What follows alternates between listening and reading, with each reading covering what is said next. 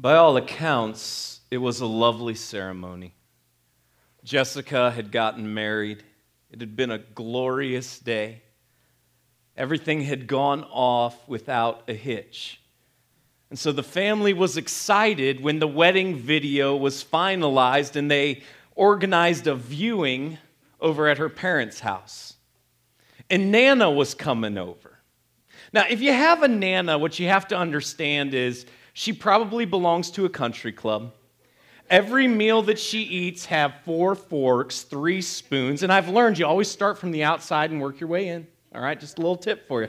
Always start on the outside and work your way in.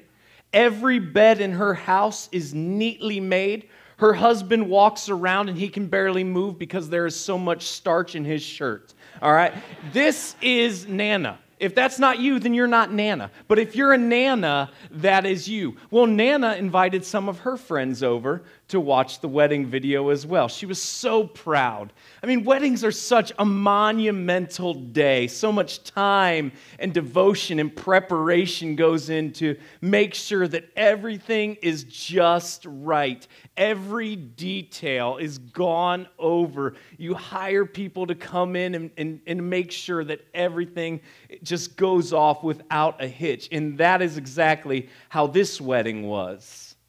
And then they got the video. And Nana and her friends watched with pride as it started from the beginning. And one of the very first things on the video was the seating of Nana. And so she got to see herself seated, and they paused the video because they wanted to have an opportunity for commentary. And they would just talk amongst themselves of how wonderful everything was. And her friends would remark, and she would nod, yes, it was great. And then next was the seating of the parents. Again, the video was paused. Finally, all the attendants walked in, and then the bride walked down the aisle with her father, a very long pause to hear of how gloriously beautiful the bride looked on that day. And then they exchanged their vows, and everything was going off wonderfully. They gave one another rings, and just the whole family was all smiles as they got to relive this monumental day in the life of their family. And then they watched as the unity candle was lit. And then the pastor began to pray on the video. Now, weddings are a great day, but weddings can also be incredibly stressful. And so when you're stressed out, things happen. Some people don't show up. Some people come, but they're late. Other people just are a ball of hysterics and they just fake it. Some people pass out. But all kinds of reactions can happen as a result of all the nerves that are going on during the wedding day. And what had long been forgotten was soon revealed for all to hear when, as they were watching the wedding video, the bride leaned into her husband and whispered, forgetting about the microphone that was on his suit lapel, "I just tooted." Which on the video completely drowned out the pastor's prayer and sounded a little something like, "I just tooted." Gone was the commentary of Nana's friends. The room fell silent, and everyone just looked around as Jessica and her husband just started laughing, only to see her Nana scrounge her face and stare at the floor. Weddings are great, but weddings can have some mishaps, and it's not just Jessica. Take a look at this.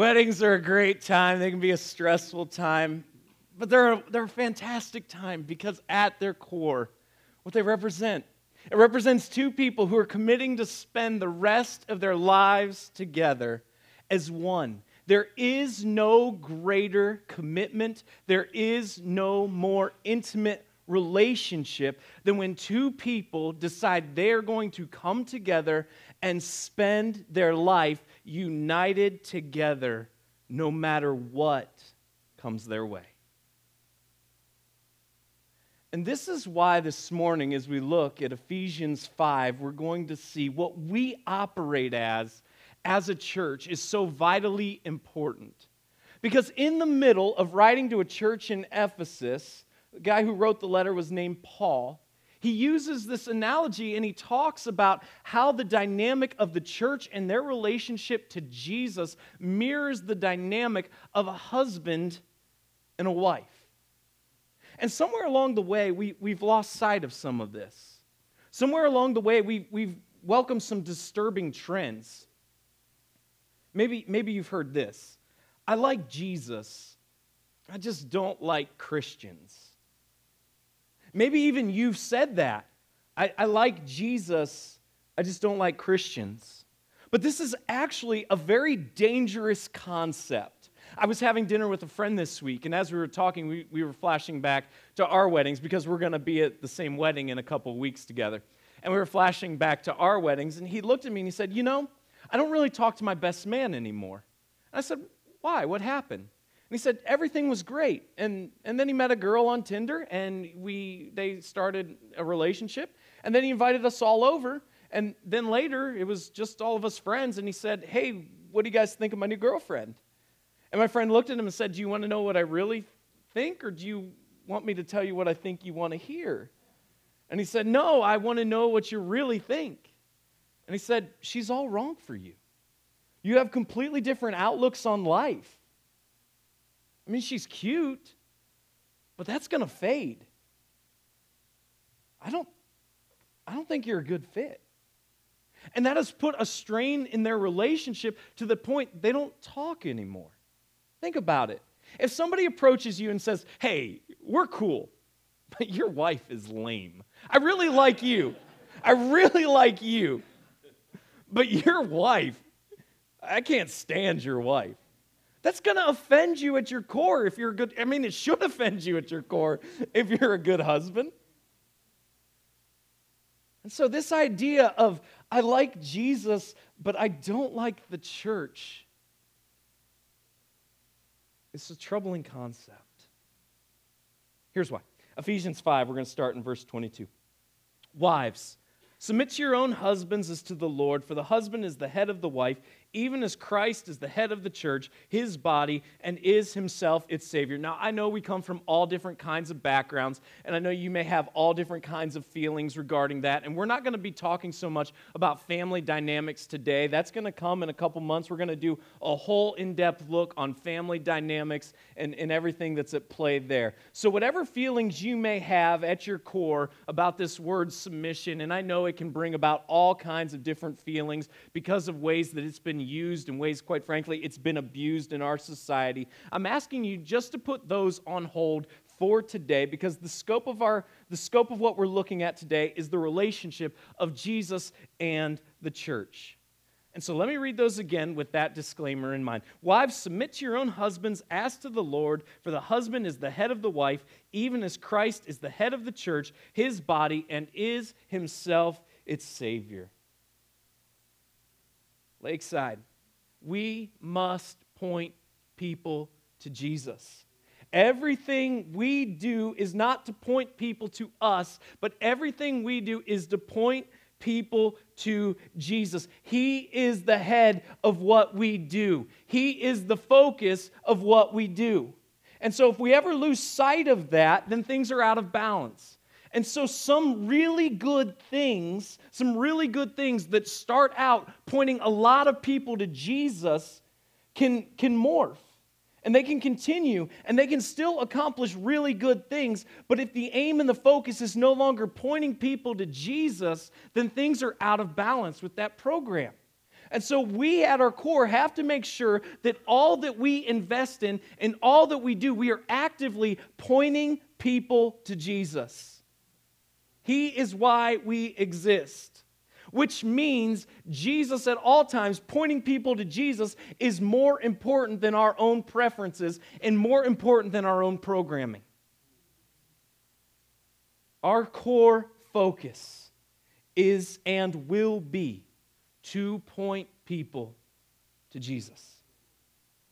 And then he continues with this thought. Now, as the church submits to Christ, so also wives should submit in everything to their husbands. As the church submits to Christ, our passions and plans need to align with the passions of Jesus. Our passions and plans need to align with the passions of Jesus. That is why, without apology, we are committed to reaching people who are far from God. Without apology.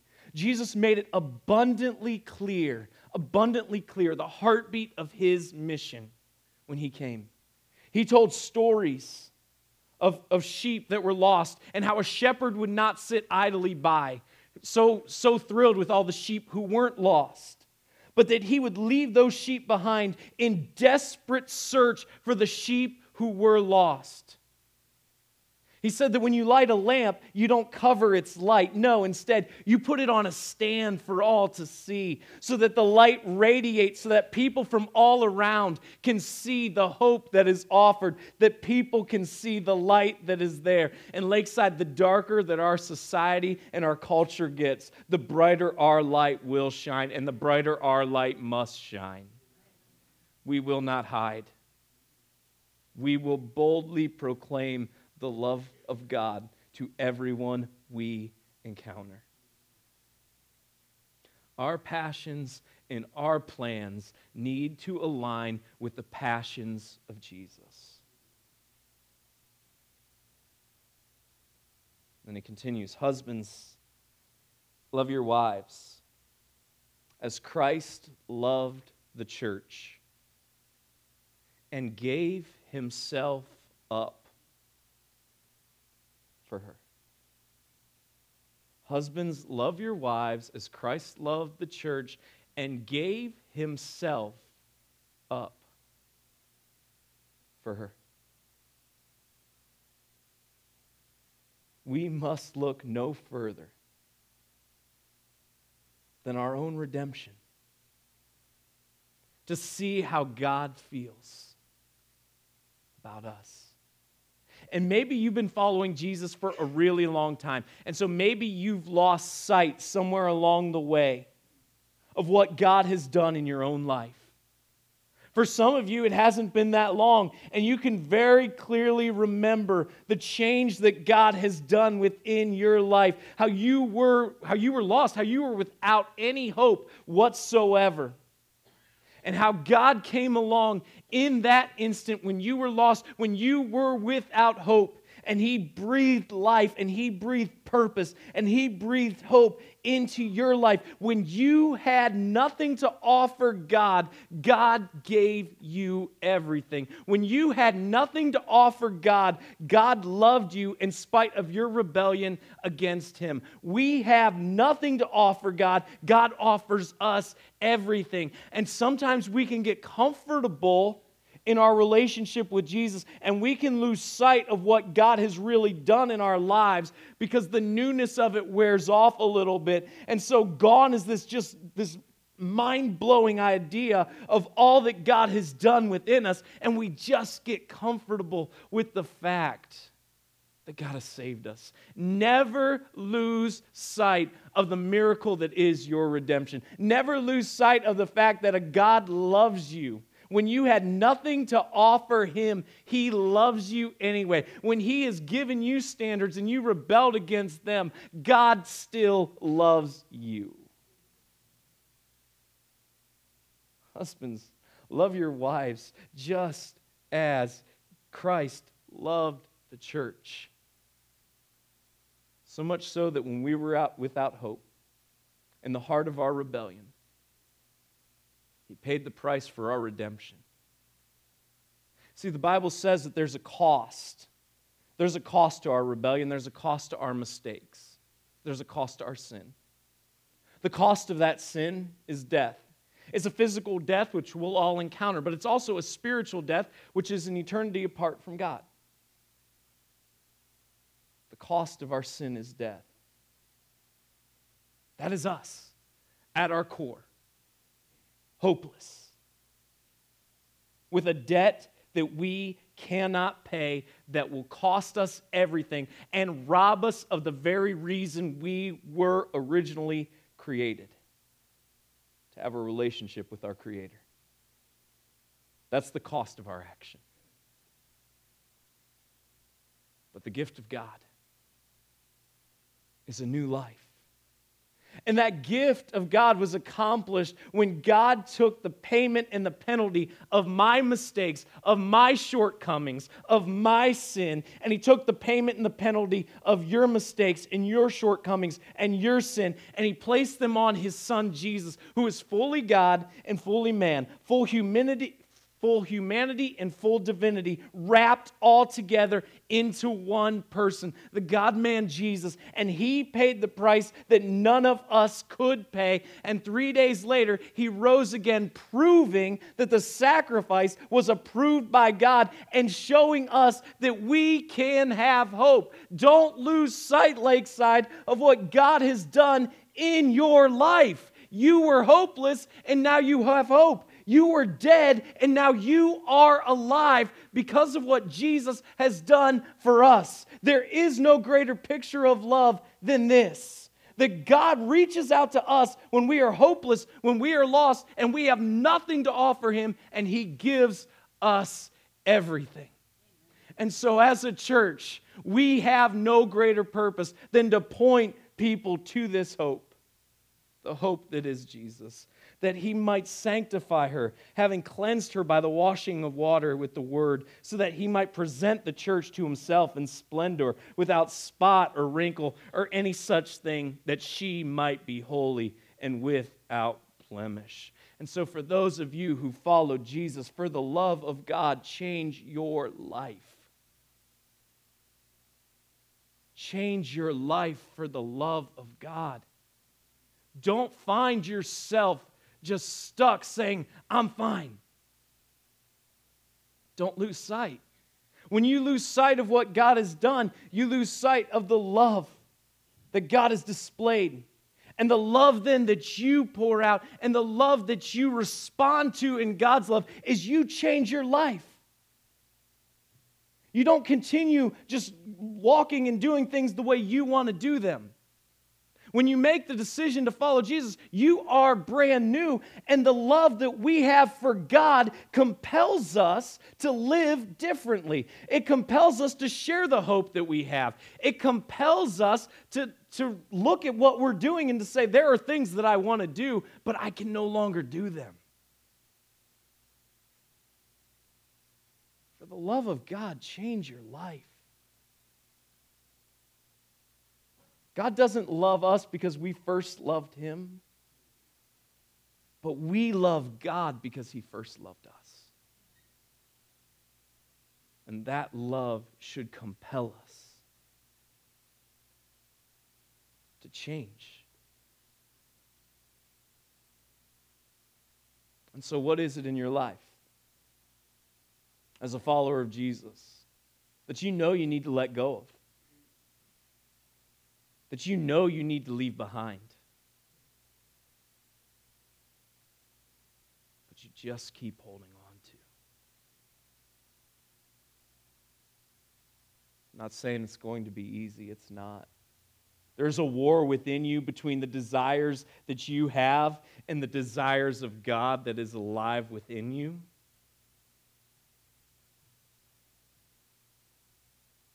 But don't be discouraged. Don't lose hope. Don't stop the fight. But even in the quietness of this moment, look inwardly. Look at your life and say, what do I need to change?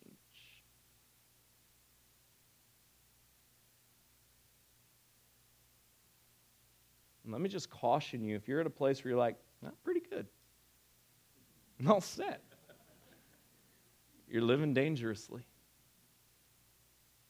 There's no greater deception than self-deception. So I just want to challenge you. Seeing as how Jesus has changed you to the core and he's made you new. What do you need to go to work on? What do you need to change? For the love of God, don't stay the way you are. Constantly be changing your life to become more like Jesus. In the same way, husbands should love their wives as their own bodies. He who loves his wife loves himself. For no one ever hated his own flesh, but nourishes and cherishes it, just as Christ does the church. Because we are members of his body. So I want to challenge you. Maybe you've been burnt by the church in the past. Maybe you've had some really bad experiences. Maybe there are fresh wounds. But I'm going to caution you, don't think it's enough to say, I love Jesus, I just don't like Christians. Because Jesus feels passionate about this concept of church, about the gathering of people who collectively have followed Jesus. Because together we can achieve more than any of us can individually. You know people I don't know. You have gifts I don't have. You have abilities I don't have. I have gifts you don't have. I have ability, I don't know about that, but maybe, all right? Maybe. But the point is, collectively, we come together and we utilize those things as a resource together to accomplish more than any of us can individually. Let's be honest. There are seasons in marriage. There are times when marriage is great, and then the honeymoon ends. And then you adjust to a new life together, and then you have habits that you have hidden so well during dating and engagement that she has no idea she's about to encounter. And fellas, she's capable of some things you never could have even fathomed before.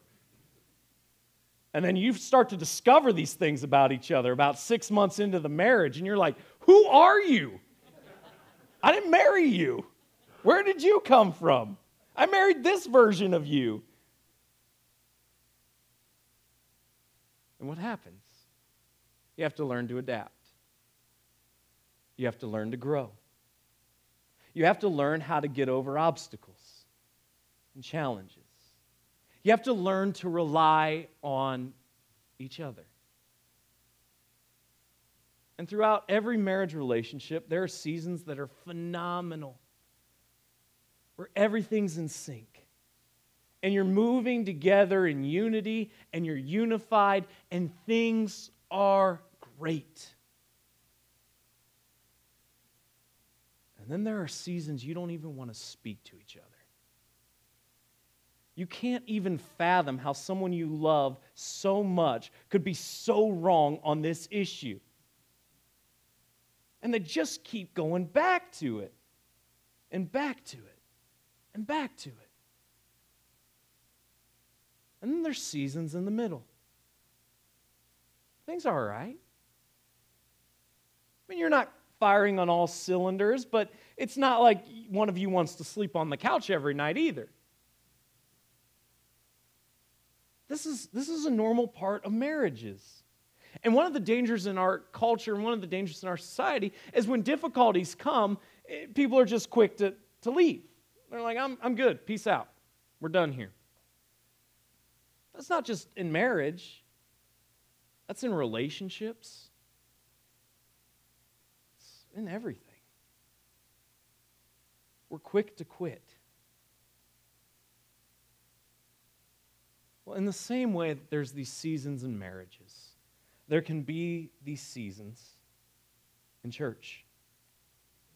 There can be times where you're feeling so passionate about it, where everything is great, and you can't wait to be here, and you can't wait to tell other people to join you here, and you can't wait to serve and to be a part of what's going on, and you are fired up, and you're enthusiastic, and you are excited about the vision, you're excited about the mission, you can't get enough. And then there's other times you're just going through the motions. It's comfortable. It's old. There's tension in your life. There's a lot of things that you're dealing with. You have no margin. You're burnt out. You're exhausted. And it's just one more thing. So what does this mean for us here at Lakeside? Well, for those of you who are kind of feeling about things right now, I want to challenge you to do the same thing that I would challenge somebody who's in a marriage feeling kind of about things. And so often we depend on feelings when in reality we need to work our way to a feeling. Work your way to a feeling. You're just kind of on the fringes right now, and gone is the fire for Lakeside, and gone is the fire for us going forward and reaching people and changing lives, and you're just tired, and you're just, then I'm just going to challenge you where you're passionate, where you're gifted, get involved and work your way to a feeling. And next week, we're going to talk all about serving. And one of the things that we're going to be very clear about is we're going to provide procedures for people very clearly to have an entrance ramp to serving and to have exit ramps to serving. And it doesn't mean if somebody needs to get off for a little bit that there's anything wrong with them. There is no shame in that whatsoever. People go through different seasons of life. People have different availabilities. And we're going to talk about all of that. But if you're just going through the motions right now and you're feeling kind of I am just pleading with you, where you're passionate, where you're gifted, you serve and work your way to a feeling. If you are excited about what's going on, if you're excited about reaching people for Jesus, if you're excited about what can occur here at Lakeside, then I'm challenging you, invest in people close to you. Invest in your neighbors, invest in your coworkers, invest in your family, and leverage that investment for an invitation to come join you here. And for those of you who are excited, and you've just made the decision to follow Jesus, I'm excited to announce today that on September the 16th, we're giving you an opportunity to go public with that decision.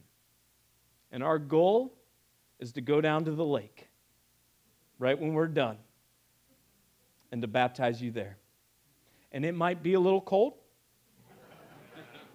It might be a little rainy. But that's okay.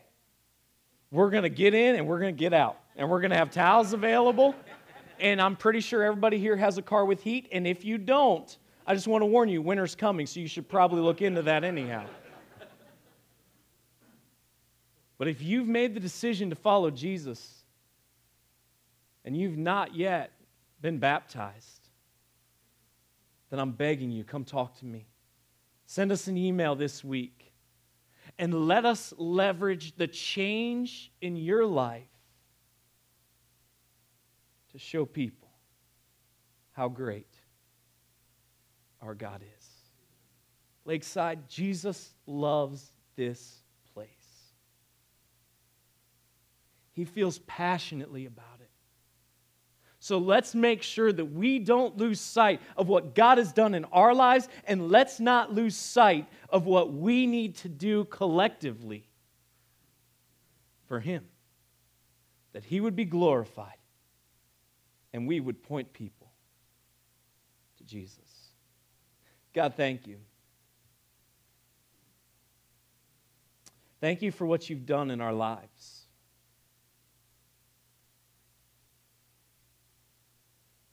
I pray, God, that for those of us who've made the decision to follow you, that we wouldn't grow comfortable. That we would examine our hearts, that we would examine our lives, and we would see, God, where we need to change, compelled by our love for you. And God, I pray that you would help us begin those painful steps of changing. God, I pray for those who are here and they've recently made the decision to follow you, or maybe, God, they've made a decision a long time ago to follow you, but they've never yet just said, all right, I'm going public. And God, I pray that you'd give them boldness. I pray, God, that you would just give them a spirit of strength. And God, that you would leverage the change that you've done in their lives to reveal the hope that's available to others. And God, I pray for people who are tired and who are weary and who are on the brink of being burnt out. And God, I pray that you would just rejuvenate them. I pray that you would encourage their spirits, that you would inspire them, that you would help them see, God, what they need to take off, what they need to leave behind. And God, how best they could rediscover their joy. And as we talk next week, God, about leveraging our abilities and talents for you, I pray, God, even now you would begin to reveal those areas in people's hearts where they could find joy and excitement serving you for something bigger and larger than us individually. So, God, I am praying that you would help us at Lakeside point people to you, and you would bless our efforts immensely. In your Son, Jesus' name we pray. Amen.